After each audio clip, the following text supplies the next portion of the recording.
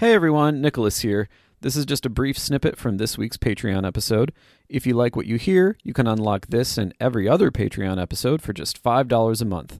Head on over to patreon.com/furidashi for that and more. Another figure that I heard that is entirely unconfirmed, but I'm spreading it because I think it's a fun number, is that evidently there's 1,500 unfulfilled, unfilled game dev jobs in the Montreal Jesus. area.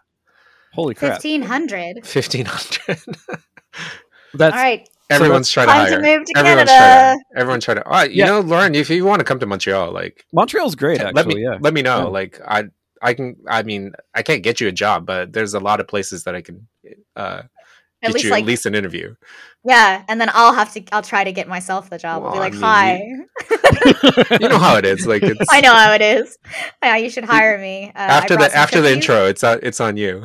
Oh yeah, no, I know how it is. Yeah, no worries. But yeah, if you wanted to, like, there's so many people. Or if you want to go indie.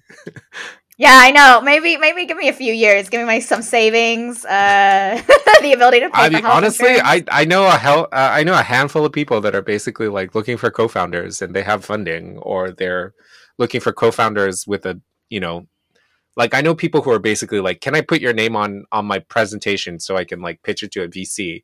And if they say yes, then I'll offer you a job.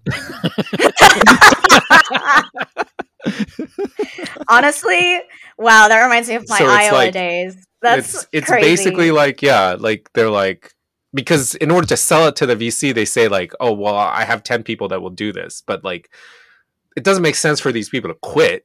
No, 'cause exactly. They, right? they don't have the 'Cause- money yet.